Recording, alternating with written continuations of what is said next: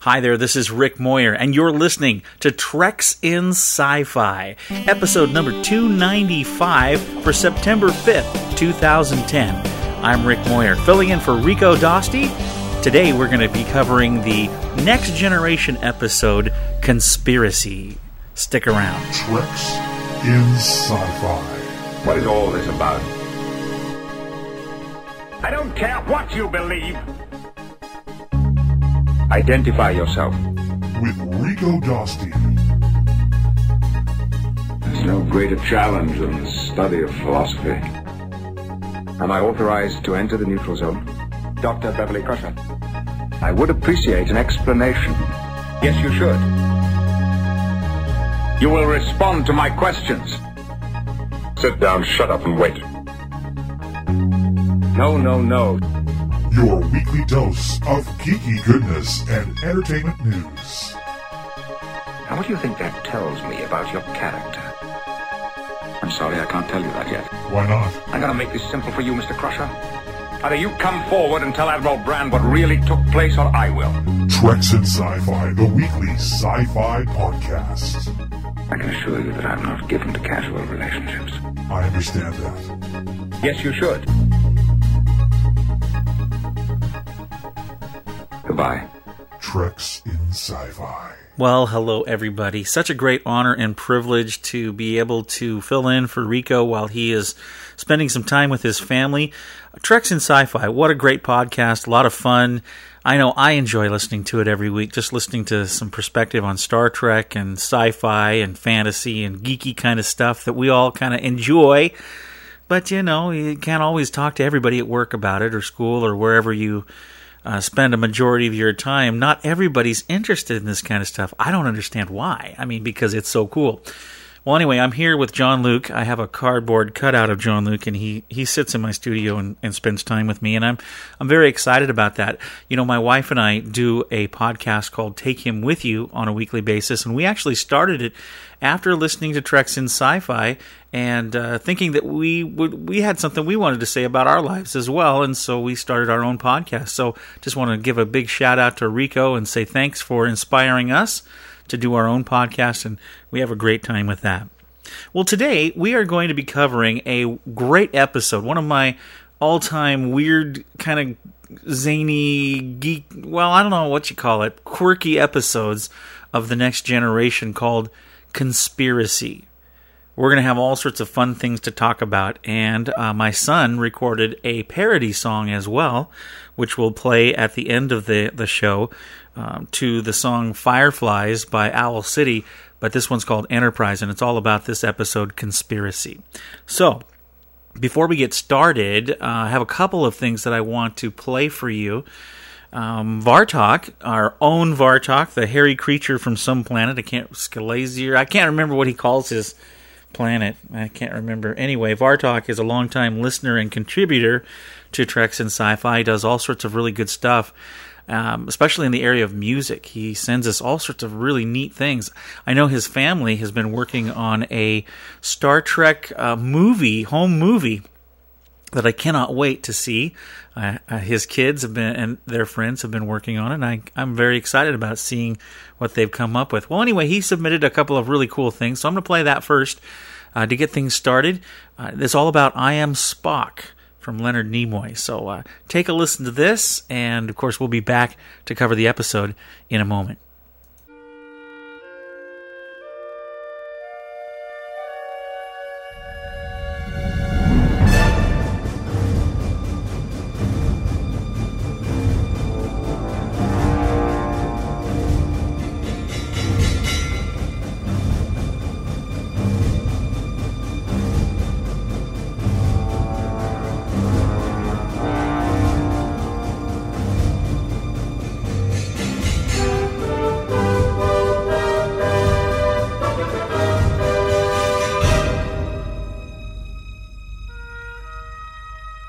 Hello everyone, this is Vartok again, with my first book review segment.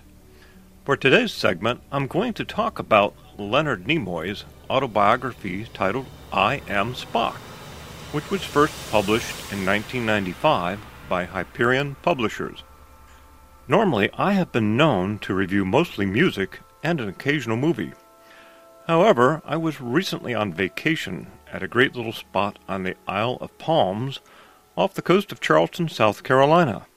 Sitting there on the coffee table at this rental home was this nearly all-black cover hardback book with Leonard Nimoy's photo on it, and Leonard is looking straight out at me as if to say, "It would be logical to read this book." At least my offspring took one look at it and said, "Dad, you're going to read that, aren't you?" Well, I didn't have time to do that with all the activities we had planned into 5 days, so I quietly packed it away and then read it front to back once I was home.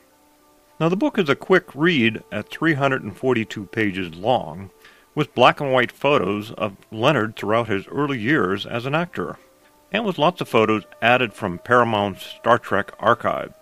And that is really nice, since he can be talking about an actor in a particular scene, in a certain episode, and nearby is a photo of that actor or scene. If you are a Star Trek fan, and you probably are since you're listening to this, you will instantly recognize most, if not all, of these photos. As it notes on the flyleaf, Leonard Nimoy's portrayal of the ever-logical Vulcan, Mr. Spock, is one of the most recognizable, loved, and pervasive characterizations in modern popular culture. His single raised eyebrow, the curiosity in which he says, "fascinating," at an emotional outbreak, the endless ways he pointed out the illogic of human foibles, have gone down into history of entertainment as defining one of the true icons of the last several decades. And who better to talk about Star Trek than Leonard Nimoy, since he has starred in more Star Trek series than anyone else, starred in more Star Trek movies than anyone else, and actually directed 2 of those movies. Now let's back up just a bit. Leonard Nimoy was born on March 26, 1931, in Boston, Massachusetts, during the Great Depression. He is an internationally known stage, film, and television actor and has directed several motion pictures. However, I Am Spock is an autobiography. So in this book, Leonard Nimoy is relating his life to us, the readers. Throughout this book, Leonard Nimoy uses a literary tool that I have to admit I have not seen very often, if ever. He talks to himself. That's right, Mr. Nimoy has a regular conversation with Mr. Spock. For example, the foreword starts out with a typed business letter from Spock, addressed to Mr. Nimoy, responding to the question, "Would you consider writing a foreword to my book?" Right after the foreword in Chapter 1, Leonard professes, 1. I talk to myself, and 2. I hear voices in my head. Or rather, I sometimes talk to an aspect of myself, and I often hear one specific voice replying in my head. A very calm, very rational voice. One I suspect many of you are familiar with. Nimoy. Spock, do you have any idea how lucky we are to have each other? Spock. I do not believe in luck.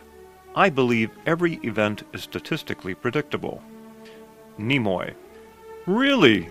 So at the moment I was born, what were the chances I would grow up, go to Hollywood, meet Gene Roddenberry, and become famous as a green-blooded, pointy-eared alien from outer space? Spock. At the moment of your birth, approximately 789,324,476.76 to 1. Now, Leonard's first acting job came about by happenstance when at age 8 he was asked to play the lead role in a local community theater production of Hansel and Gretel, when an adult asked him, "Do you know this song?" Skip ahead 9 years later, at age 17, he told his parents that he was going to be an actor and study drama at the Pasadena Playhouse. He reports they were grief-stricken, as they were both Russian immigrants who had escaped by fleeing over the border into Poland, and who believed more in hard work and not acting. Leonard, however, persisted. He saved money selling vacuum cleaners, and in 1948 he headed west to California. Leonard notes the coincidence when Spock faced a similar reaction from his parents when he left Vulcan to pursue a career in Starfleet. Leonard's first big break came 3 years later in 1951, when at the age of 20 he was cast as the lead in a modest film called Kid Monk Baroni. In that role, Monk had a misshapen face, like an ape or monkey, and before you know it, Leonard was being fitted with molds for a rubber appliance. With the facial transformation, he felt like an outsider, like somebody who didn't belong. Now that sounds familiar. Over the next 13 years, Leonard continued to have roles in 1 or 2 episodes in many television series, although he skips over most of those details in his book. Take a look in the IMDb and just see how many roles he acted in during his 60-year career, many in television series with readily recognizable names. Finally, his first full-time series role came in Star Trek when he was asked to play Spock. Gene Roddenberry told Leonard he needed an obvious extraterrestrial to emphasize that the series was to take place in the 23rd century. The original Spock would have pointed ears and reddish skin. According to Nimoy, Spock's first ears were a down and dirty, extremely crude version of papier-mâché and latex, and made him look like an overgrown jackrabbit. In the pilot, The Cage, Leonard notes how Spock was demonstrating emotions, and he spoke with a hint of a British accent, since, well, Roddenberry thought Spock may have learned English listening to classic British English tapes. He was also a first officer to Christopher Pike's captain, played by Jeffrey Hunter. If the captain called for full speed ahead, Spock would briskly echo, "Full speed ahead!" As Leonard notes, Spock was still gestating. A year later, and with an almost entirely completely new crew, Gene shot the second pilot in Where No Man Has Gone Before. NBC wanted an entirely new cast and were especially vocal about getting rid of 2 roles, the female second command, played by Majel Barrett, and that devilish-looking alien, Spock. Gene's version of the story is that NBC finally said that either the woman or the Martian, meaning Spock, had to go. So I kept the Vulcan and married the woman, because obviously I couldn't have done it the other way. A new captain was brought on board in the name of William Shatner, who in real life was born just 4 days before Leonard in 1931. In Leonard's words, Bill came to the show with a certain amount of cachet, a solid reputation, and a lot of expertise. He was always extremely hardworking, extremely well prepared, and totally professional. But at the same time, he brought with him a great deal of zest and a passion about work, food, his Dobermans, his cars, his life, in other words, about everything. And he has a prankster sense of humor. I think it's time the world knew the hidden, ugly truth about what was really happening on the Star Trek set. Bill Shatner is one of the worst punsters in the world, and it soon became, quote, his 5-year mission, unquote, to try and crack me up on the set.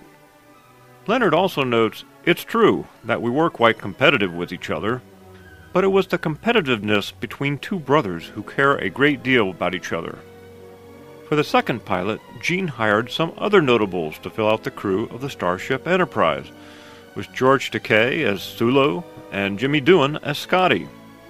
In the third episode, titled The Corbomite Maneuver, DeForest Kelley was brought on as the ship's doctor, and Nichelle Nichols as Uhura. It was in this third episode that Leonard Nimoy feels that Spock was born, even if he did have blush on his cheeks and shiny skin.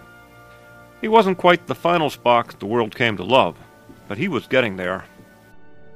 Leonard's book continues to stay focused on his Star Trek career, and then his stage career, and covers movies he has directed. Now clearly I could go on for an hour, so let me say this. If you are any kind of fan to Star Trek the original series, and 7 of the motion pictures in which Leonard Nimoy plays the role of Spock, I have to highly, highly recommend you read the book, I Am Spock. You will find the inside stories about the early days of Star Trek, and his stories about some of his favorite episodes, and they're all marvelous reading. There will be times when you will chuckle, and times when you will say, I didn't know that. In part 2 to this book review, let me come back and relate some of the stories on how Vulcans came to have their own culture. Back to you, Rick.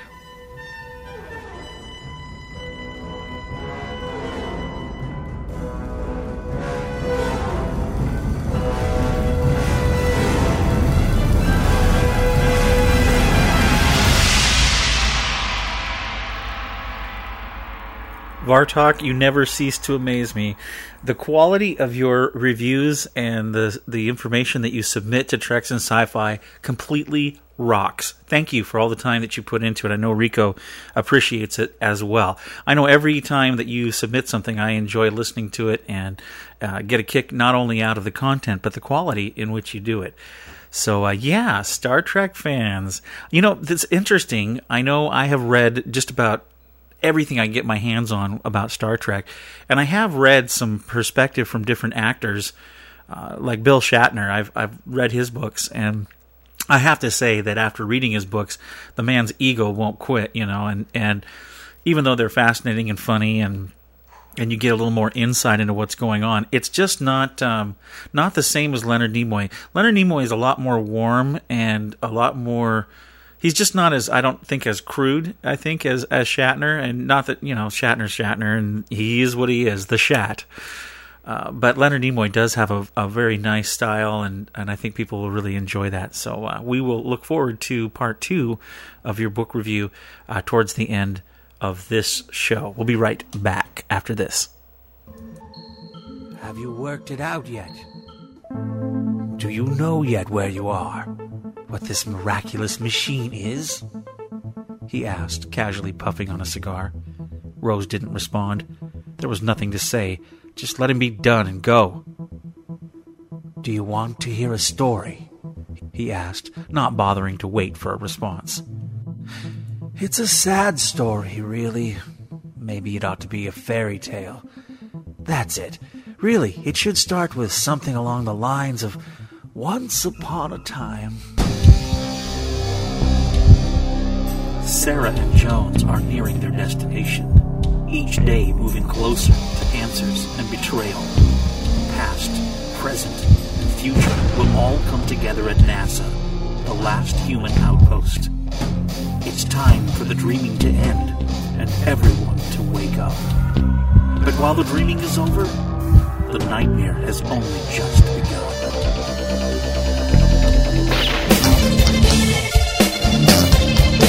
Join us for 2 double episodes co-written by Stefan Sonik and Simon Meddings. Church and State and the End of All Dreams.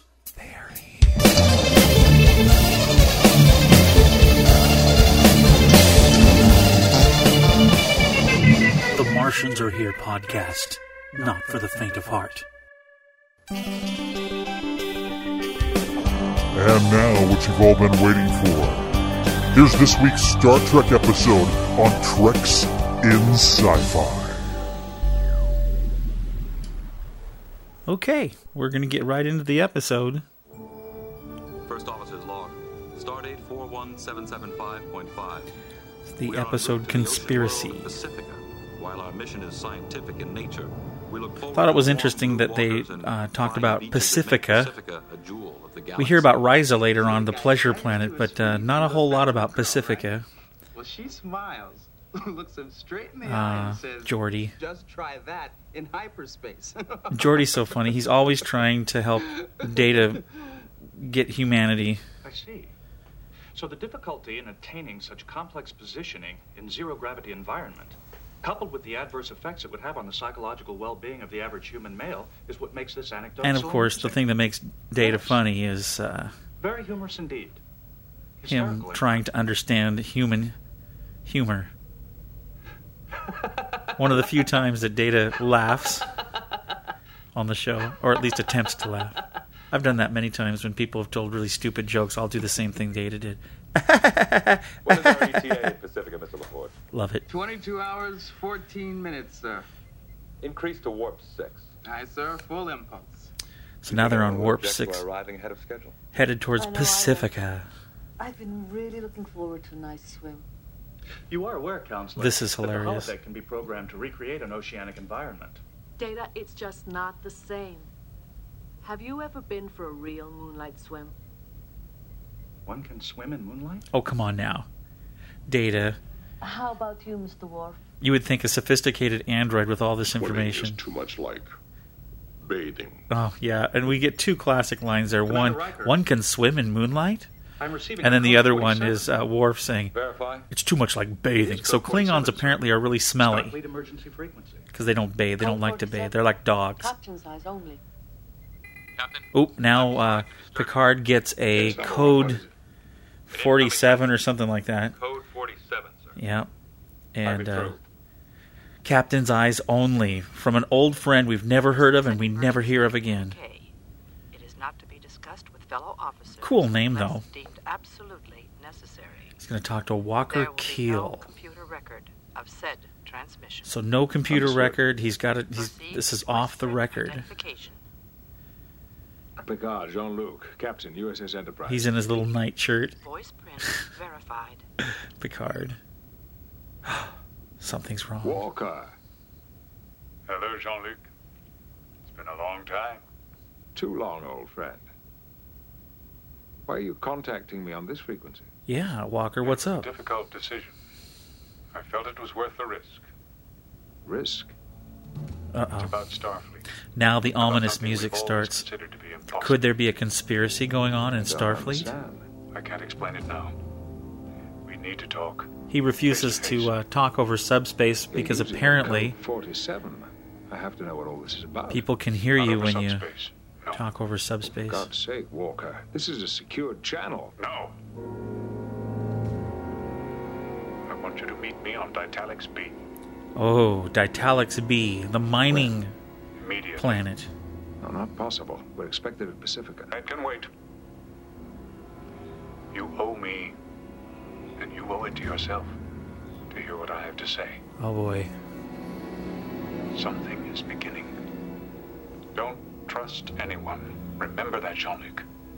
Don't take anything for granted. Oh no. Walker. Ditalix B. We'll be waiting. So, here we go. Set up an interesting thing. Something's wrong in the Federation, or at least Walker Keel thinks so, and he's going to meet Picard. Okay, this aired originally the week of May 9th, 1988, and it was the second to the last episode in Season 1, so of course we'd all watched and really enjoyed it. Directed by Cliff Bole, teleplay by Tracy Torme, and the story by Robert Sabaroff. And they had quite a nice guest cast of cool people that played the different things. There was Admiral Savar, was Henry Darrow, and when you see the Vulcan ambassador or the admiral, you'll notice that is actually later on in the series Jack Crusher. They had that actor come back and play Beverly's husband when he talks to Wesley on the holodeck, and then that one where she has the nightmares and everything. You see him, so he had a recurring role as Jack Crusher, but in this one he's the Vulcan admiral. Ward Costello is back again from remember when we reviewed the Coming of Age. He's back as Admiral Quinn. We've got Lieutenant Commander Dexter Remick is back again. Robert Schenken, I think is his name, and of course the guy we all love to hate. He's back on the show as well. Let's see. Other than that, Walker Keel is Jonathan Farwell. Captain Rix, our Bolian captain, is Michael Berryman. And Captain Tryla Scott, Ursuline Bryant. And here we are. With Ditalix B. Ditalix B is one of 7 uninhabited planets mined for the Federation by the Ditalix Mining Company. It is in the nearby Mira system. Mr. Ford, chart a course for him. So now they've got to go to the mining planet. There will be no records or logs mentioning any aspect of this diversion. And they're going to meet up with some folks off the record. They're expecting us at Pacifica. Shouldn't we contact them and let them know? Negative. This original story, from what I understand, was not going to be an alien situation. It was going to be some of Picard's friends were going rogue within Starfleet, and they were going to do this big thing where they tried to overthrow Starfleet. But after the writer pitched it to Gene actually liked this very dark thing and turned it into an alien invasion instead. And then they used the conspiracy stuff later in the movie, The Undiscovered Country. Interesting, huh? And so they're headed to Ditalyx B. Circling the red giant known as Mira. One side always faces the sun, where temperatures reach up to 180 degrees. The mines line the temperate zone between the day and night side. Interesting how one side of the planet stays on daylight, the other's dark. So you've got this hot side and light side on Ditalyx B. That would be an interesting way. How does it orbit? In a manner of speaking, it is nothing but a lifeless hunk of rock. Scientifically, probably impossible. A worthless chunk of... Thank you, Data. I get the idea.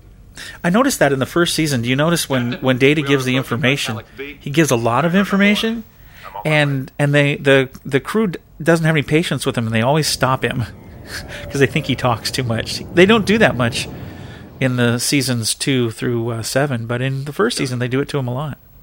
Sensors are detecting 3 Federation starships already in orbit around All right, the starships are in orbit. 2 are frigates. The Renegade, commanded by Twyla Scott, and the Thomas Paine. Captain Ricks commanding. Interesting, we're going to see a Bolian come up here pretty soon, who is not blue. Ambassador class heavy cruiser USS Horatio. Horatio? Isn't that Walker Keel's ship? Yeah, Riker knows who Walker Keel is, even though we've never heard of him. Make no further attempts, Mr. Worf. Any life form readings on the surface data? 3, sir. All gathered inside what appears to be the entrance to a mining tunnel. Oh, boy. And you know, they did a great job on this. This is interesting, too. Picard's going to go down alone. Alone, Captain? Alone, number 1. And on The Next Generation, the first officer was never to let the captain go anywhere alone. So he didn't put up much of a fight, which I was surprised that Riker didn't say, "No, you can't, Captain. I'll go for you," or whatever. Anyway, really rare that the captain would go down, at least in this series. Now, in the original series, Kirk always beamed down. Okay, great set here that they created in this particular episode of the mining shaft. Just really alien and cool looking and neat colors. The red, and he's got to walk down this long, plank to get to... he's apprehensive because it's kind of scary inside. Great music, too. The score on this particular episode was just creepy, which I have to say, hats off to the guy who scored it. So here's Picard. He's walking... Oh! We see a Bolian, but he's not blue. He's red. Kind of. Or pink. And somebody else comes... And he's holding a phaser. Oh, and here comes Walker Keel and some lady who appears to be a captain. This is some greeting, old friend. Doesn't like having phasers pointed at him, obviously. Where did we first meet? Ooh, the old test. Answer the question. They got to find out if Picard has been infected by the aliens. Quite an exotic one, as I remember. What do I win? Picard's taking it very smooth. Do you recall the night you introduced Jack Crusher to Beverly? Oh, here we go. Know full well that I hadn't met Beverly then. You introduced them. My brother introduced them. You don't have a brother. 2 sisters. Good Anna job. Melissa. Picard, you're so sharp. So he passed the test. They put the phasers down, and now they're going to explain the dilemma they have. We had to be sure you were really you. Walker, what is going on? Captain Picard, meet Captain Ricks. I believe we've met. The Altarian Conference. Oh, yeah, I remember. The Altarian Conference. And Captain Scott. Captain Scott. Twyla Scott.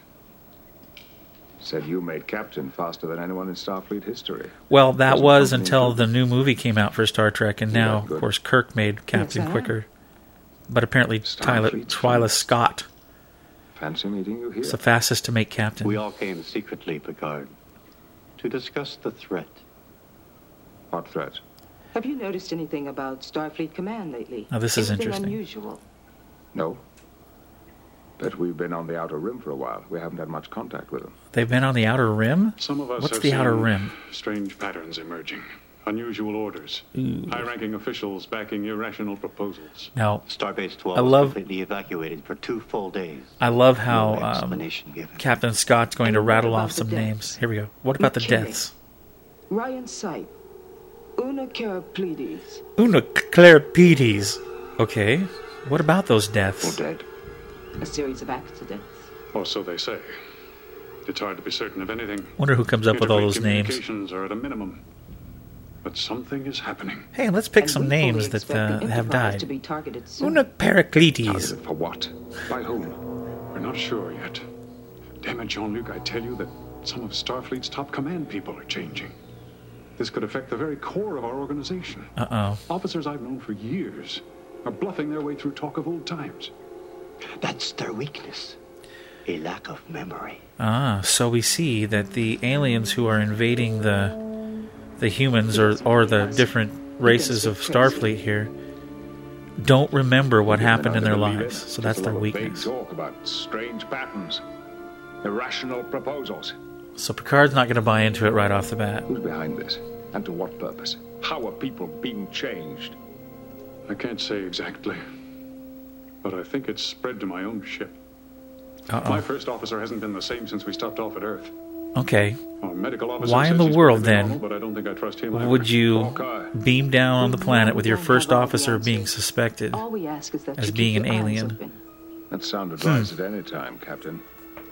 Stay in touch with us. Covertly. This meeting never took place as far as Starfleet is concerned. Please. I'm asking this as a personal favor.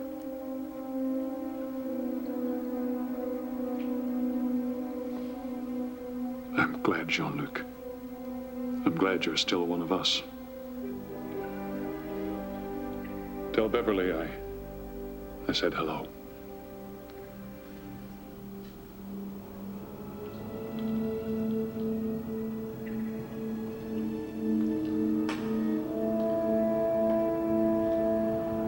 And watch your back, Picard. Yeah, watch out, Picard. You don't know what's going to happen to you.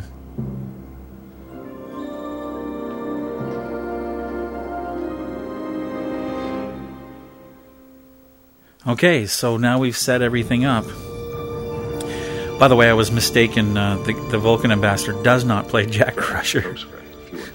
I thought he did. He was, though, the first to ever do a neck pinch. The admiral to do a neck pinch. Sorry about that. Inseparable. I trust Keel completely. If he felt it necessary to violate regulations, he must have had a very good reason. But you're putting your career at risk for him. Friendship must dare to risk, Counselor. Or it's not friendship. One of the moral things they talk about a lot on TNG, friendships, loyalty. Then they ask you to keep secrets And then from your Dion is superiors. questioning Picard now. Effectively, Are you going to throw your disobey career away? What if Walker Keel's Involved wrong? with the highest caliber. What are you going to do? If I didn't believe in their loyalty, I wouldn't have gone this But from the guy we've never heard of before, never hear of again. No, Well, we know why we don't hear of him again here in a second. not until I have solid He's going to risk his whole evidence of where career. he is wrong.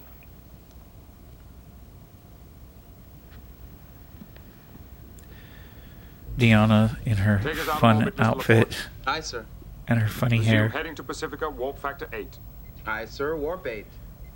At that speed, we should arrive 9.63 So they're going warp hours 8 now behind the original to schedule, sir. Pacifica. Very good. Data, I have an assignment for you, one specifically suited to your talents. And now Captain Picard tells Data, here, do this.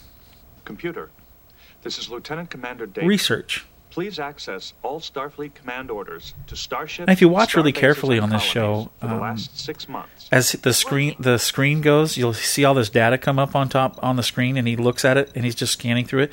They actually there's a parrot. Why would there be a parrot on that? That's interesting. And the other thing that I thought was interesting in doing some reading, they used this section of data being done when the probe. I understand the Horatio was seen in orbit around Italics. When in another episode they used that screenshot again when a probe was looking through the information Wasn't possible. on the bridge of the Enterprise. So they I'm picking apparently up an that was unusual Michael disturbance Okuda's in the nearby quadrant. cool stuff that he put Affirm, sir. together. Sector 63. Now they notice something that is wrong. That's right. What kind of disturbance? There's a disturbance Hard in to the say at Force. this distance, sir. Jean-Luc, The trip to Pacifica a disturbance of the Force. Let's investigate. So they go to investigate this disturbance, even though they don't investigate many disturbances ever, but they're going to in this one. So they're going away here, Warp 8 to Pacifica, but they turn around and they're going to go check out this problem. Approaching Sector 63, sir. Slow to impulse. Aye, sir. Going to impulse power now. Okay, they slow down and they look to Sensor's see. beginning to pick up small objects. Uh-oh. On screen. What have they found? A bunch of debris floating in space? Doesn't look natural. Agreed. Enlarge and identify. It looks like debris from a space vessel of some kind. It could be one of those ships that was orbiting Ditalics. We are in close proximity to that planet. Uh-oh. He just is putting 2 plus 2 together. Identifying marks, Mr. Wolf. Nothing so far. Sensor's not detecting any bodies in the flotsam. But from the amount of the wreckage. I'm sorry, sir. It can only be the Horatio. Oh no. Walker Keel's ship is completely destroyed. Along, we assume, with the first officer who was influenced by the aliens, so that doesn't make much sense. But hey, Walker Keel is out of the picture, even though he had discovered all these different things. Personal log, stardate 41776. Of course, Beverly's all upset because she apparent death of remembers Walker Walker Keel. has had a powerful impact on me. I now believe there may be a cancer growing within the ranks of Starfleet. So now, Picard is a little more convinced with the death of his friend. The suspicions voiced by Keel and the others. There's no proof of anything. The last time I Riker, there's no proof of anything. Oh yeah, right. People just go blow up starships, but there's no proof of anything. Some of the writing in the first season was interesting. I don't believe this conspiracy. Okay, I admit it. Some of it was cheesy. And there is Data again going through all this information. I love how he's saying fascinating, extraordinary. Unclear. Please repeat. I love how even the computer in the first season questions Data. I was simply talking to myself. Now, A human idiosyncrasy, triggered by a fascination with a particular set of facts. here Or Data is sometimes brought about talking by to senility. himself. Or And he used as a realizes means he of has a weighing little bit of information humanity before in him reaching a then. conclusion. Or as Thank you, sir. I comprehend. There, see? Even the computer corrects him in the first season and Please says, specify how you know, you would like to proceed, sir. you're talking too much, Data. Please continue. The computer. And then he gets like this offended look. But he doesn't have any emotions. But, you know, we don't care. Put it in because it's funny. And there he goes again. He's just fascinated by all this information going across the screen as he's reading as quick, quicker than any human could. The explosion was an accident. Right, Riker's still in there trying to convince Picard that there's nothing wrong with the ship blowing up. It's just an accident. We can't be certain. Perhaps we can. My orders were to search for abnormal patterns in Starfleet's Go, Data, directives. go. What a private eye. I believe I have found just that. Here he goes. He puts the information up on the screen. Riker and Picard are going to These are various outposts and Starfleet verify. where I have detected unusual activity over the past few months. What sort of activity? An uncustomary reshuffling of personnel. So while we were all enjoying the first season of TNG and some of us not enjoying it, there was this horrible takeover happening in Starfleet. The orders were given with great subtlety. To use an aphorism, Starfleet's Okay, left hand a did not know what subtle its right type hand was of doing. takeover by the Can you aliens. speculate as to the purpose of these reassignments? I believe it is a clandestine attempt to control vital Clandescent. sectors of That's a Federation great territory. word. So Data hypothesizes This could be a prelude to an invasion. that it is a plan to take There's over the insufficient data to Federation. make such an assessment, sir. Are you suggesting that we warp over to Starfleet headquarters and demand to know what's going on? Why not? Yes, why not? We're talking about a threat to the entire future of the Federation. So Picard, I don't think any he's of us going can to take rest care of easy this, darn it. until we've been to the source. now they're going to fly back to Earth. We like going back to Earth. Earth is fun. While it is quite unusual for a starship to return to Earth, we seem to be left with no other choice. Why is it unusual for a starship to return to Earth? Because they're supposed to be out there exploring, right? Standard orbit, Mr. LaForge. But Picard's going back anyway. So he gets to Earth. Some of the shots you see here are shots that they used in the movies as well. Strange.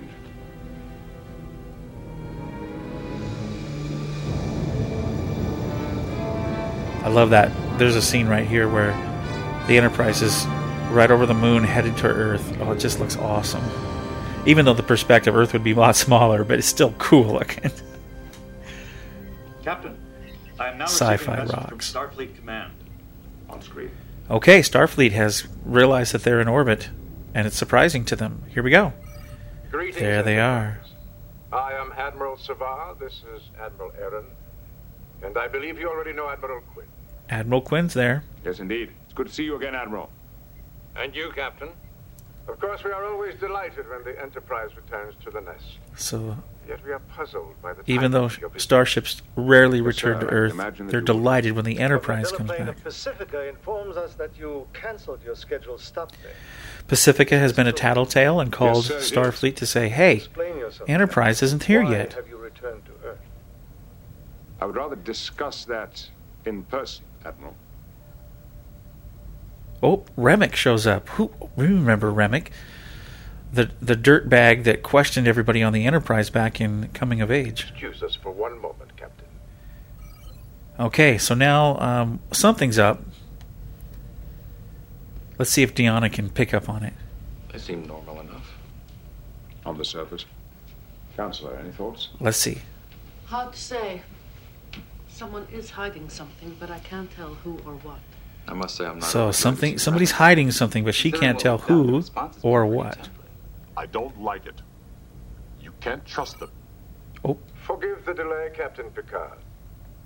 We'd be delighted if you and your first officer would join us for dinner. Yes, delighted.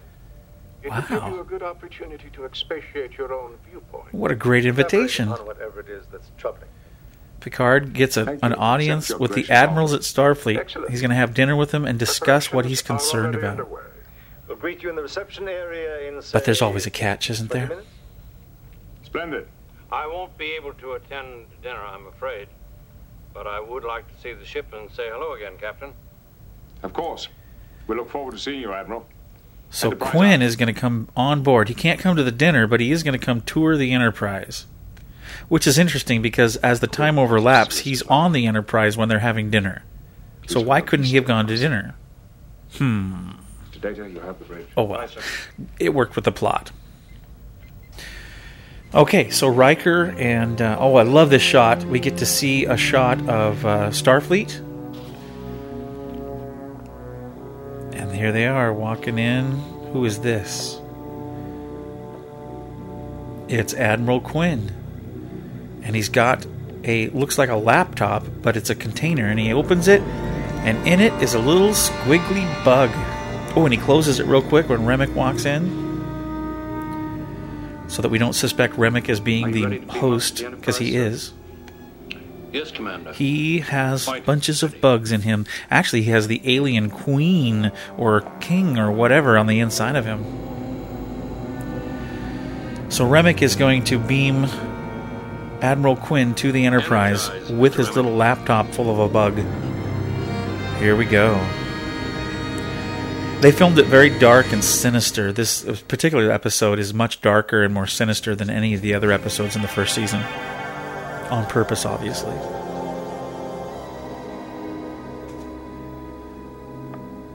Welcome aboard, Greg. Good to see you. All right. Remember, Commander Riker? Hello again, Commander. I must say, you're looking remarkably well. Never felt better in my life.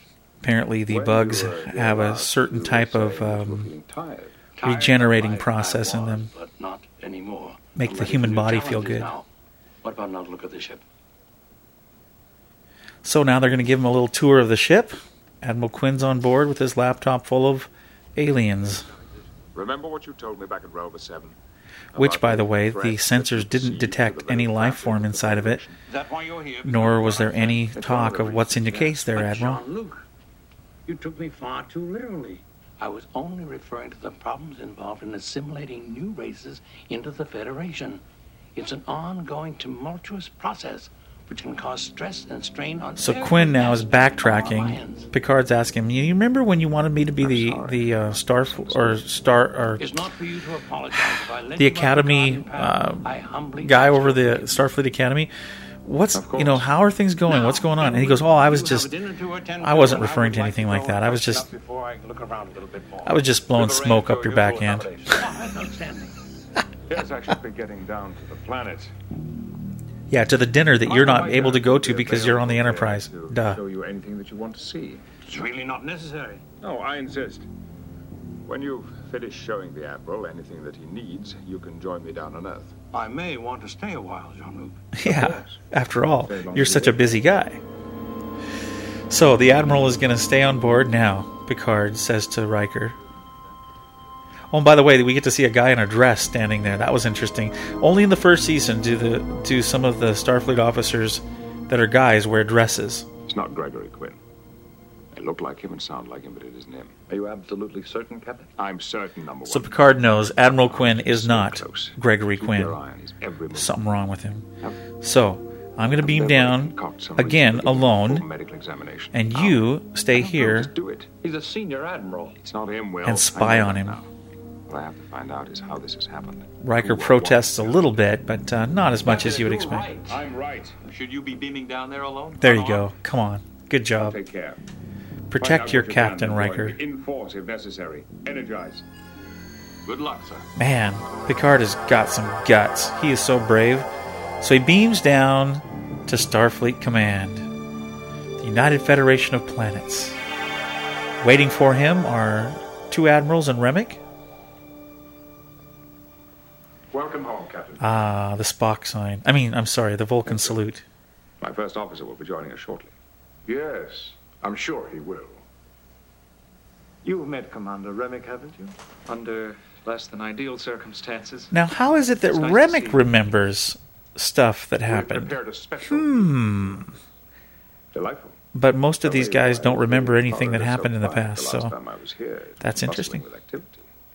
It usually is. Tonight's a quiet night. Yes. A quiet night. So, there's hardly anybody in the halls. Apparently, they've restricted access, and... Oh, okay, now we're back on the Enterprise, and Admiral Quinn now is looking at the little life form, and in comes Riker. What's in the case? They set up a really cool scene here. For Dr. Crusher. But perhaps you would like to see it first. So apparently this little bug was meant for Dr. Crusher. It was discovered accidentally by a survey. So Quinn now is saying, hey, Riker, you want to take a look? Because let's just look and see if he'd like you. But first, there remains much scientific study to be done. After all, it is a superior form of life. Ah, superior form of life. Riker's like, what? Say what? Summon my science officer. It won't like your science officer. Quinn all of a sudden has super strength. Vitamins. They do wonders for the body. What a great line. Vitamins do wonders for the body. And then Quinn starts to throw Riker around, or at least the stuntman, because from the back he's got a really bad wig on. I think it's funny in that later episodes you don't see a lot of stuntmen, or at least they hide them better. In this one, Quinn obviously was old enough in the filming of this, the actor that played him couldn't do all these different things, so they had somebody stand in for him, and he has longer hair than Quinn actually does. But they do a lot of pretty good stuff here. And they're doing this fight, maniacal fight. Oh, Quinn knocks him into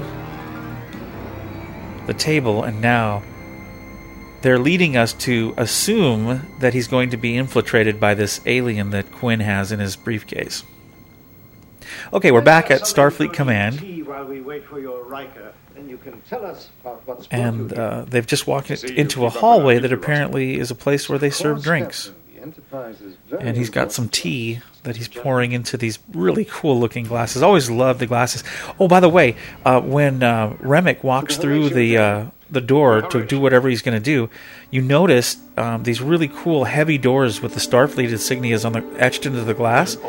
They actually took those from this episode and used them in 10 Forward, because 10 Forward didn't exist in the first season, but in second season they had that set. So they actually used the doors there that you saw. So that's kind of cool. We got to see those doors the rest of the run of Star Trek Next Generation. Enjoy, Picard. In 10 Forward. I believe you'll find it an excellent aperitif. So now they're drinking. Picard's a little nervous about drinking because maybe it's drugged or something, but he drinks anyway. Back on the Enterprise. Here comes Geordi and Worf running down the hallway. They called for security apparently, but now why would Geordi and Worf come running? That's interesting. Well, Tasha's not there anymore. I guess Worf could come running, but why would Geordi be there? They come in and they find the Admiral, and they find Riker passed out. Oh, Admiral attacks Geordi, knocks him right through the doors. I mean, talk about these doors being... He must be strong, because Geordi just went sailing. And now Quinn takes on Worf. They're going to have this big fight.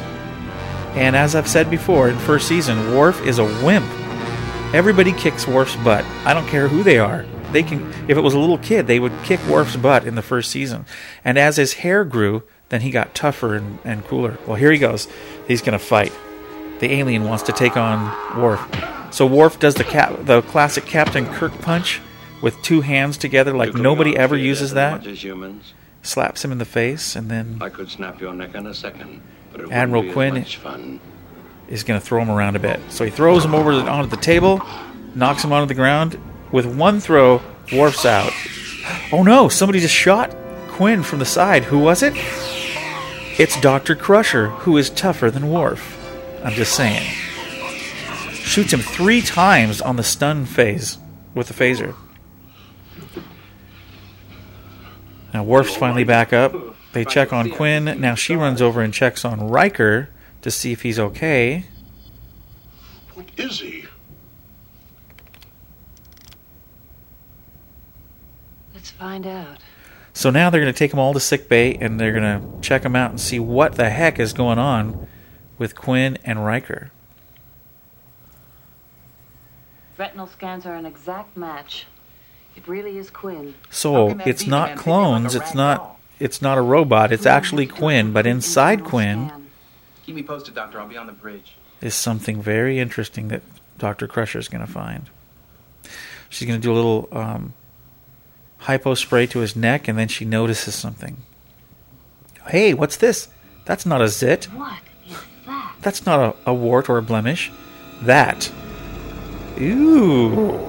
There's a little pointy tail sticking out of the back of Admiral Quinn's neck. What do you know of conspiracies, Captain? Not nearly enough, I suppose. That's the charming thing about them, isn't it? When a machination is real, no one knows about it. And when it's suspected, it's almost never real. Except, of course, in paranoid delusion. Back at Starfleet Command, talking with the admirals. Oh, there's Remick again. Dinner is served. Oh, good. Dinner's all ready for them. That's given me quite an appetite. I need to contact my ship to let Commander Riker know that we're about to sit down. Of course, Captain. Excuse me. Okay, so the admirals and Remick. Remick puts down their glasses and heads on into what looks like 10 Forward, but it isn't. It's just the dining room, apparently, at Starfleet Command. May I speak freely? I suppose I have little choice. Where's Riker? He was attacked by Quinn, or what we thought was Quinn. Specify, Doctor. A parasitic being has invaded Quinn's body. Okay. It has complete control over all. So now we see a really cool-looking graphic. It's a hologram of Quinn's head, and now we see like a skeletal structure underneath, and we see the actual alien stuck on his spinal cord. Negative. I've never seen anything like it before. Lieutenant Worf, if the situation is under control, please report to the bridge. Doctor? It's okay. So Data calls for Worf, a long time. and Crusher is still talking to Picard. The parasite appears to stimulate the victim's adrenal glands, generating great strength and resistance to the thought. Never mind the details. Can you remove it? I don't think so. Not without killing the patient. Uh-oh. Can't get him out without killing him. Captain, you must set your phaser on kill. Stun has little effect. Uh-oh. He didn't bring a phaser. Doctor, one does not beam down to Starfleet headquarters armed. Uh-oh. And then he gets interrupted. Remick comes out. Your food is getting cold, Captain. I'm going into dinner now, Doctor.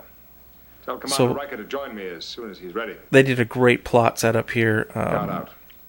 She didn't get to finish talking to Captain Picard. Now we're back in sickbay, and you get this tense music as all of a sudden Riker puts his hand on Beverly's shoulder. But then we go back to Starfleet again, and we're in the dining room. Captain. We've been waiting. Cool set here. Not only do we have the doors from 10 forward, but really cool looking chairs. The tables are really futuristic, and they have these really interesting pots of food in front of them that are covered. So he opens up his thing, and looking right at him are thousands of little maggots in his bowl, and they're just squirming all over the place. Now the admirals get these goofy smiles on their face. They open up theirs, and an ensign does as well, and they start eating the maggots, just putting them in their mouth and chewing. It's disgusting. Oh, and they crunch and everything. Now this was so cool for a Star Trek episode to see something like this, because it had been so tame up to this point, and then all of a sudden you got these. You've just got basically a sci-fi B movie, with aliens, bugs, shoot 'em up, stuff invading the bodies, tails sticking out of the back. This is just science fiction at its best. Cheesy science fiction. It's so good. So now Picard's trying to get out of there because he doesn't. Riker just showed up and headed him off the pass. You're not going anywhere. Uh-oh. It appears that Riker has got one of the bugs in him. You'll be one of us soon. Oh no. The admirals are confused. You were meant for the doctor. It couldn't be helped. They were trying to get the Riker doctor, not Riker. And they turn him around, and Riker, sure enough, got the little tail sticking out of the back of his neck. The doctor will be joining us soon. When I first watched this, I thought, oh no. All in good time. What's going to happen? Reminded me of Heinlein's Puppet Masters. Oh, there's Ryla Scott. Good. Now the setting is complete. Oh my goodness, Ryla Scott's one of them. She killed Walker Q. In the dark about your intentions. Well, maybe not. I don't know. Patience is one of our virtues, Captain. We didn't go after you. We allowed you to come after us. Wow. So this definitely was a conspiracy all along. So Riker forces Picard back into his chair. The one thing both races share is a love of theater. And you've put on a fine show. Apparently the bugs have theater, movies and Where are you stuff. from? It's not important. Let us just say we've come a long way to join you. So now he asks, where are you guys from? You're the brains, you're the brawn. Ooh, Ryla Scott's going to eat some maggots now. Indeed. Ooh, We've they're been just moving slowly, squirming in front of Picard. Disgusting. Careful to cover our tracks. Careful not to arouse suspicion. Ooh. Until it's too late. And now it's too late. For you, that is. Okay, now, said, brother. this is funny. Picard and Riker control the Enterprise. So now we get the whole thing. What is going to happen? Eat hearty, brother. They tell Riker to eat hearty, brother. Relish your new body. And so he opens up his maggots, and he gets ready to put them in his mouth. I thought he might actually bite into them. He gets ready. He puts them a couple in. Oh, no. He's getting ready to eat. And he pulls his phaser out. Yeah. Shoots the little ensign. And now shoots Ryla Scott. One of the admirals runs out. Oh my gosh. Out of Ryla Scott's mouth comes a bug. And they use little stop animations. And they run down the hall chasing after the bug. Where's the bug going? So they keep running. They're after the admiral, and then they shoot him. Or actually, the admiral shoots at him, blows up the painting in the background.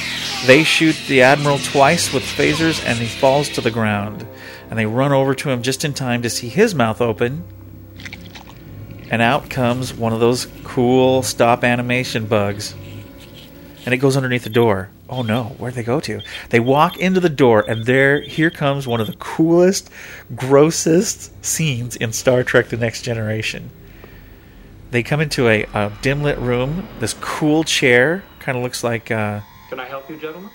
like Pike's wheelchair Is there any trouble here? from the original series, but it's not. Perhaps if you tell me what it And there's is. Remick with a picture of the universe behind him, or the galaxy. Oh, and the little bug is running towards Remick, and Remick, watch out! And then very poor stop animation. It crawls up his leg, up his arm. He opens his mouth. Watch this. Well, because you can't watch it, it's a podcast. But he opens his mouth, and the alien little thing goes into his mouth, and then we see him swallow the last bit of it, and it falls down into his throat. And here we go. Now you get to see the cool special effect work that they did. They put a bladder on his neck, and they sat behind the chair, and they put air into it to make it move, so it looked like there was something in his neck. And I understand that they had just quite the time doing this. It was quite a fun time. Now he stands up. We seek peaceful So Remick has a bunch of bugs in him. And of course, instead of Riker and Picard doing, talking to him, they just decide to blow him to bits. And he just explodes. And from what I understand, they actually went to the grocery store and they bought meat and different things, and they exploded it so it would look like meat that exploded. Then they shoot him again, and his chest cavity opens up, and out comes literally almost an alien from like the Alien movie. All slimy and makes cool noises.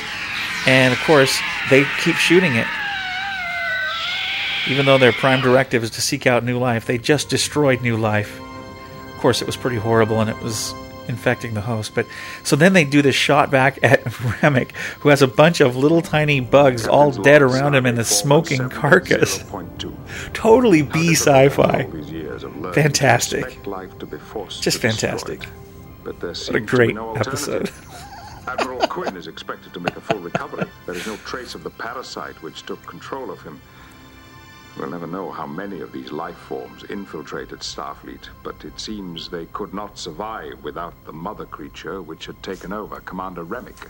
So we explained it all. Crusher's idea to simulate the bluegill. So apparently, Dr. Crusher had come up with the idea of getting Riker down there with the little bluegill on the back of his neck. To trace the message Remick was sending. Okay, Remick was trying to send a message into deep space. Of our galaxy.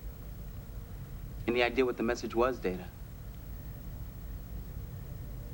I believe it was a beacon. A beacon? Yes, sir. A homing beacon. Sent from Earth. So they leave it open for a great invasion plot. Fantastic to leave it open for that. A race of bugs that can infest human beings and other alien bodies. And they leave it open that they were beaming the message into space. And of course, the last scene, the very last shot, you hear the beacon heading off into deep space. And so it leaves you in a cliffhanger. So there you go. That was the episode that many people think was the grossest one of TNG, called Conspiracy. Wasn't that fun? I actually really liked that episode, and let me tell you why. I just, already that I liked the first season just because it had so many great, just kind of cheesy science fiction stuff. Just a minute, let me turn this down. There we go. I like it because it had so many cheesy plots to the first season, and they more were standalone episodes. There wasn't a whole lot of arcs to them. What I think was sad about this particular episode is I enjoyed the science fiction elements of it and the B sci-fi movie feel to it, but I was not thrilled with the fact that they never ever did anything with the great cliffhanger. I mean, you're left with going, oh my gosh, they're gonna.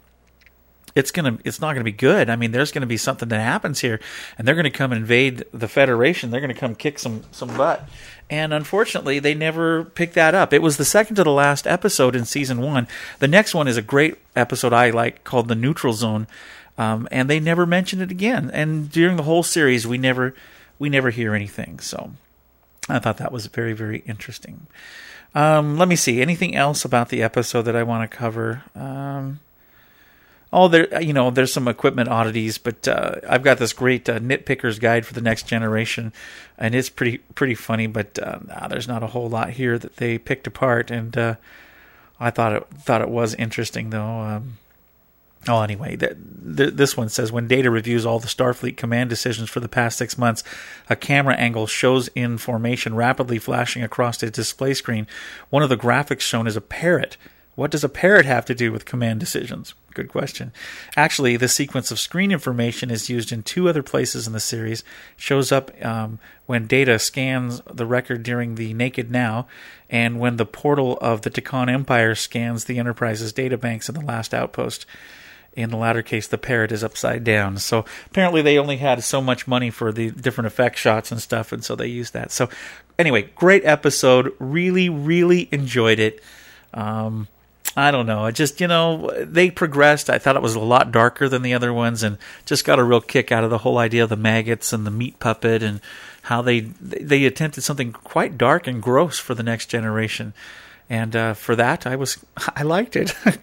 I'm weird, I guess. But anyway, my son and I decided to write a parody for this particular program, and I thought I would share it with you. I wrote the lyrics to it. It's To Owl City's Fireflies.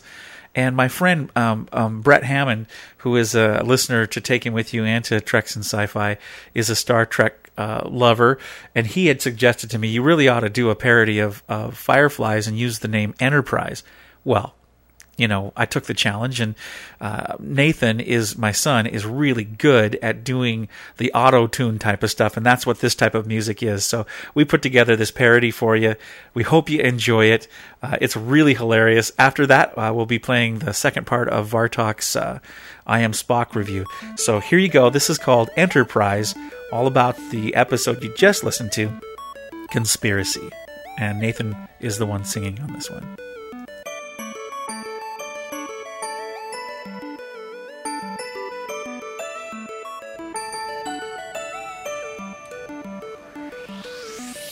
Conspiracy on Enterprise, is that the way it flies?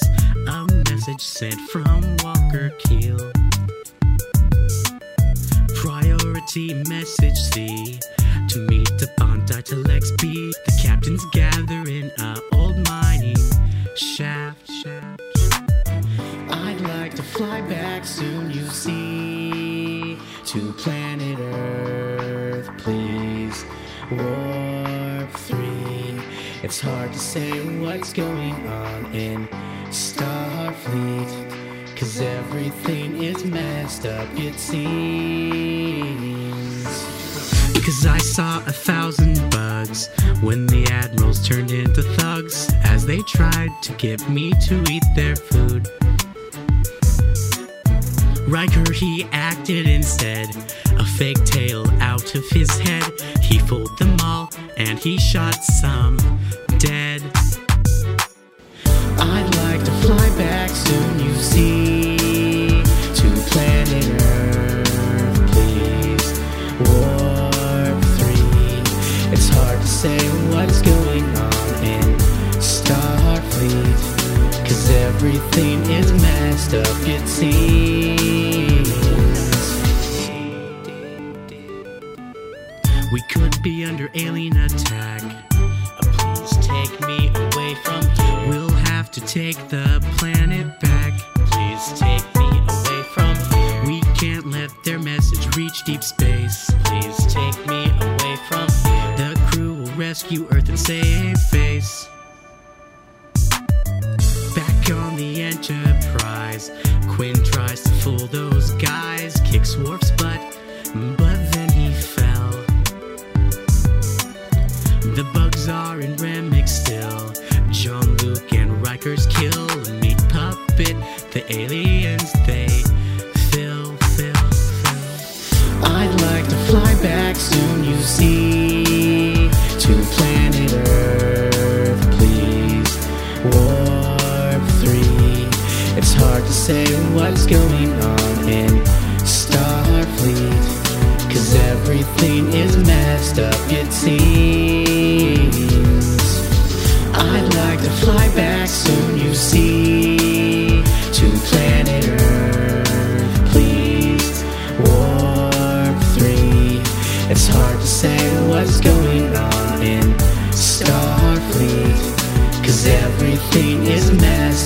it seems.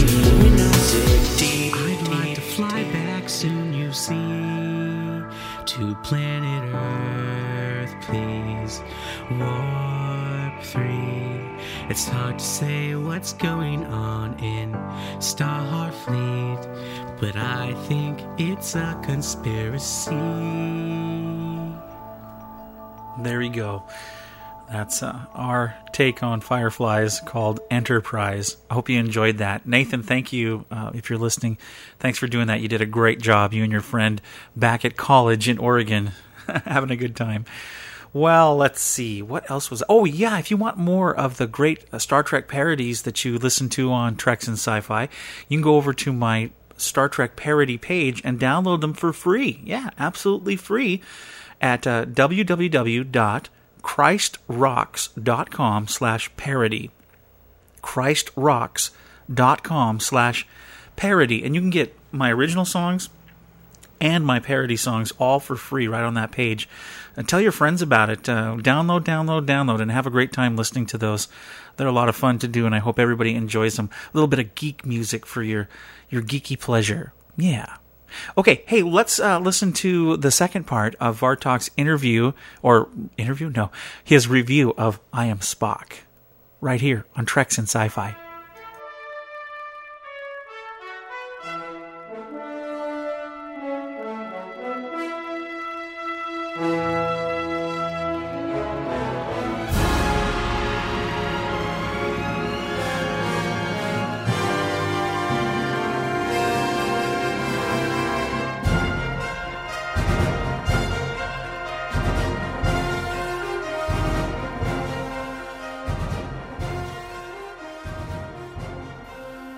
Hello everyone, this is Vartok again, with part 2 to my book review about Leonard Nimoy's 1995 autobiography titled, I Am Spock.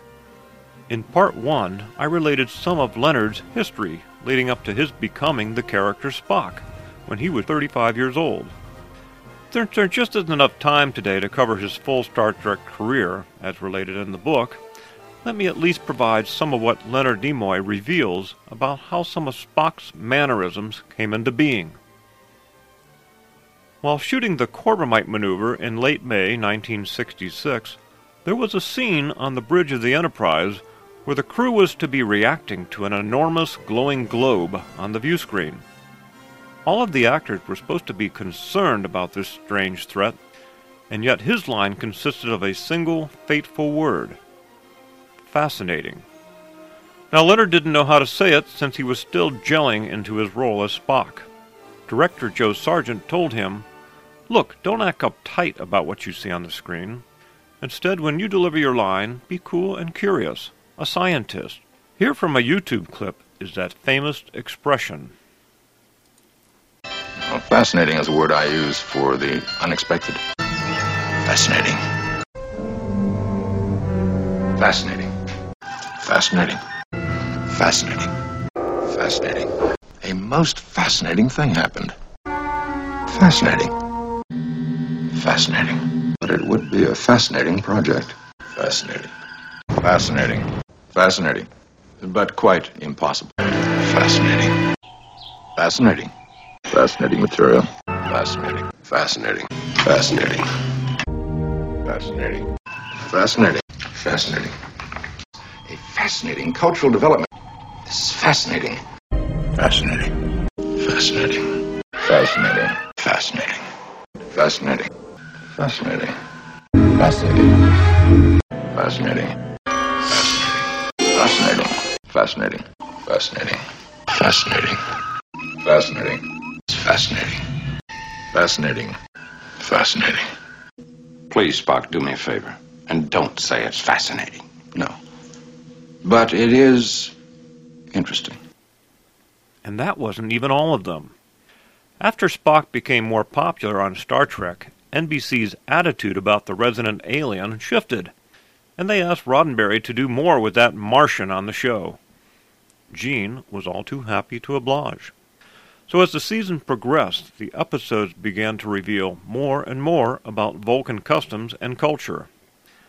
Leonard Nimoy had a lot to do with developing this culture, and decided that Vulcans were a touch-oriented society, from which was derived the Vulcan neck pinch, which was first shown on the episode The Enemy Within.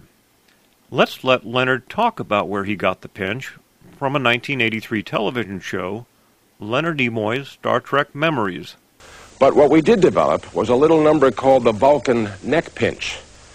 Now, this started the first time it was used in an episode called The Enemy Within. This was our version of the Dr. Jekyll and Mr. Hyde story. What happened was there was a malfunction in the transporter, and when Captain Kirk was being beamed aboard the ship, the transporter split him into two personalities. So we had two Kirks on board now, one evil and one good. There was a scene written where there was a confrontation between the two, and the evil Kirk was holding a phaser on the good Kirk and was going to kill him. Now, the writer had intended that Spock would sneak up behind the evil Kirk and hit him over the head with the butt of his phaser.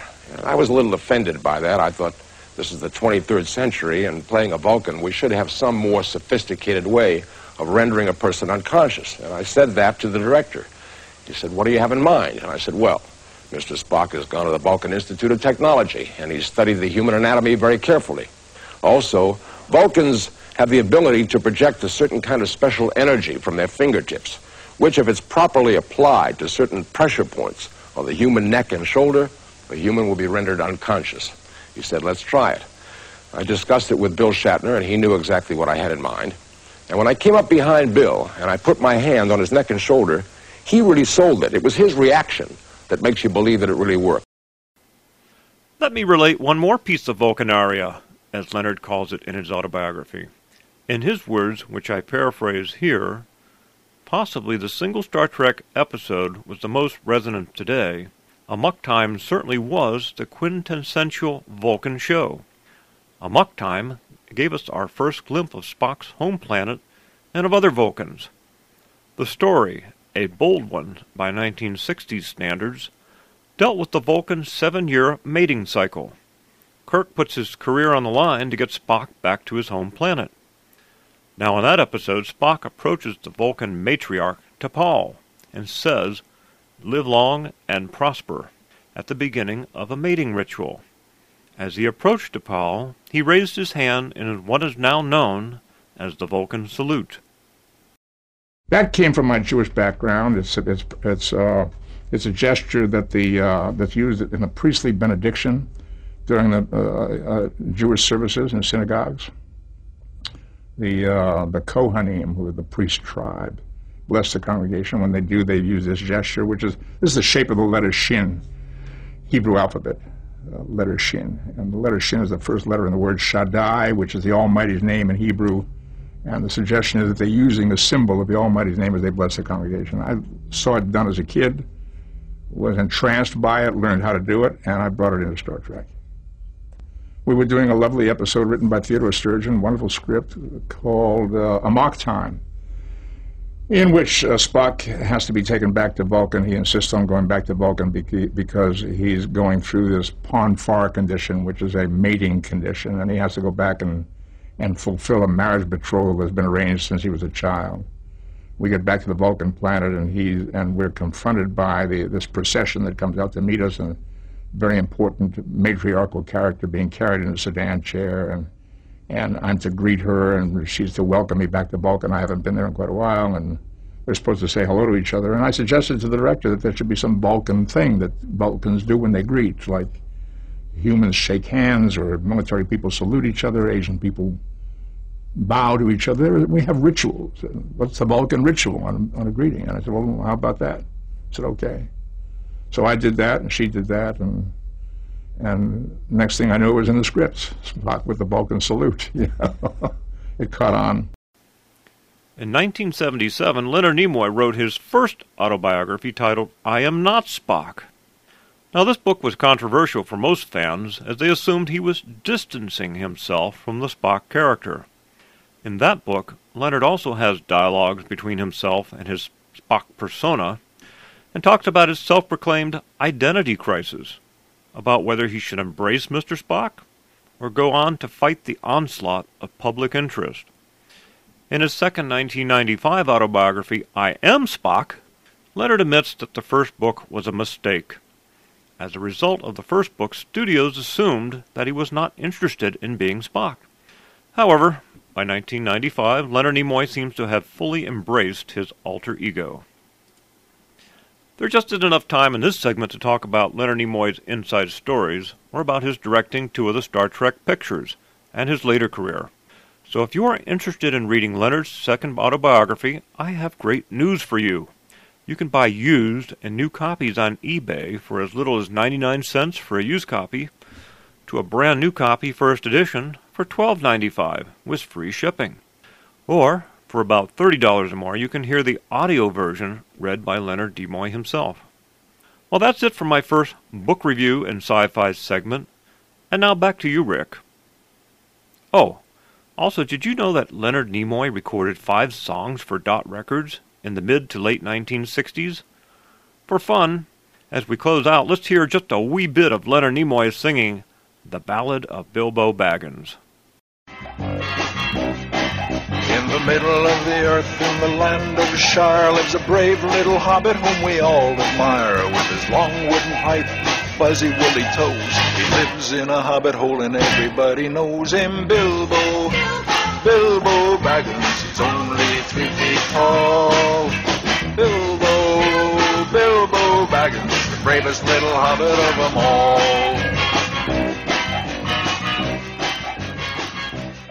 And I am going to mail I Am Spock back to that vacation home so they can put it on the shelf. That's great. Vartok, again, thank you so much. On behalf of Rico, I just want to thank you for all the great segments that you do. You always entertain us and give us something to chew on. And I don't know, though, if I can ever get that song out of my head now. Ew. Leonard, stick to acting and photography. Yeah. Anyway, thanks everybody for joining me. I'm Rick Moyer. I just had a great time covering Conspiracy, the Next Generation episode. I know lots of great things are in store for the Treks and Sci-Fi podcast. Such a privilege, such an honor to be able to help out Rico when he is visiting family, and he's got such a full plate of things, and so I don't mind at all sitting in for him and having fun talking about one of my favorite things, Star Trek. I hope it's one of your favorite things too.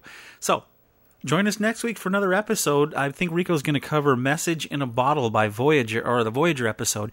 If you have any comments, audio comments, you can send them in to treksf@gmail.com. I know he loves to get audio comments. That's treksf@gmail.com. And not just about the episode that he's covering, but if you want to talk about anything science fiction, fantasy, maybe you've seen a movie lately that you want to talk about, read a book or something like that we'd all be interested in, I know Rico would love to get some of your audio comments. Send them in. And of course, don't forget to head on over to treksandsci-fi.com for the website. Lots of cool podcast notes and information about sci-fi and geeky things. And then, of course, who doesn't love the Star Trek forum, the Treks and Sci-Fi Star Trek forum? It's just fantastic, you guys. You really need to join up, and if you're a listener, you would love the people that hang out on the forum. Really a nice little family of people, really encouraging, and a lot of fun. You get a lot of great sci-fi information, and that's over at treksandsci-fi.com, and you just click on the little forum button, and it'll take you right to it. Register and sign up, or just read some stuff there, and you'll really, really enjoy it. Okay. That's it for me. I'm out of here. Going to leave you, because I want to do the Rico again, going to leave you with the cool song did for Rico last week called 5 Years, celebrating the 5-year anniversary of Treks and Sci-Fi. So crank this up on your stereo or wherever you are and do the Rico with me. By the way, Treks and Sci-Fi, copyright 2010, is a Rico Dosty production. Enjoy. See you next week. Rock on.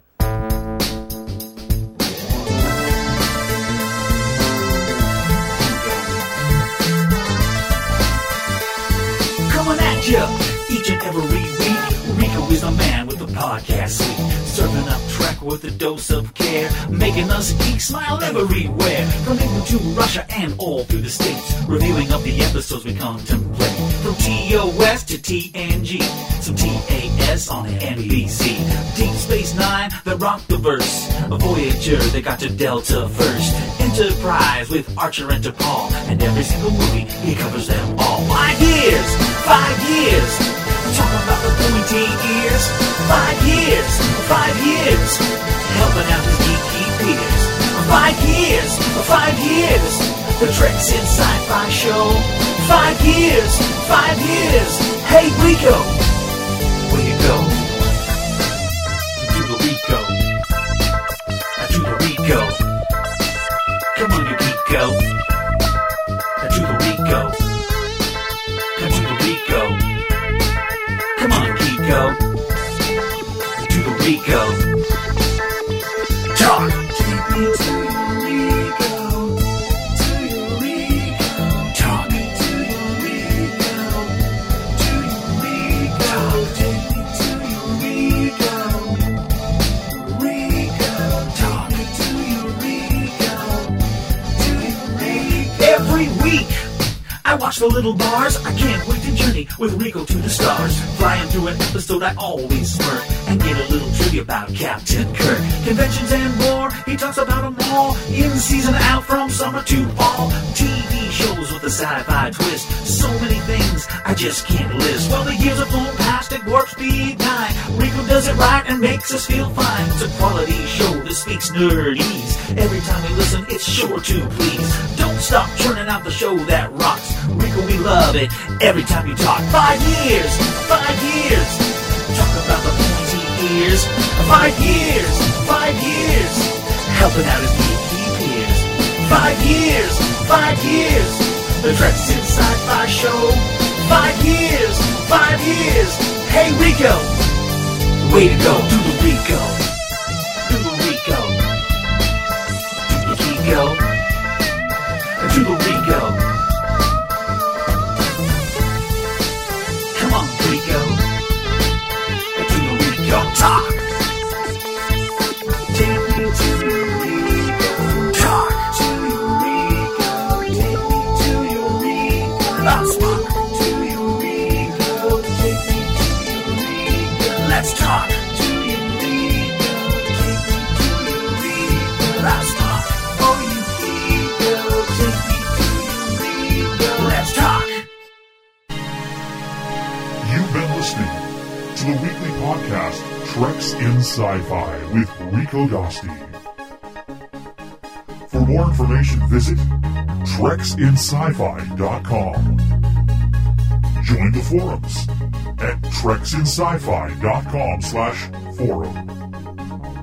Dr. Beverly Crusher, I would appreciate an explanation. Yes, you should. Do you have a comment, a suggestion, or a question? Email Rico today at treksf@gmail.com. That's treksf@gmail.com. Now, what do you think that tells me about your character? Treks in Sci-Fi, the weekly podcast with geeky goodness and entertainment news. Copyright 2010. All rights reserved. I can assure you that I'm not given to casual relationships. Yes, you should.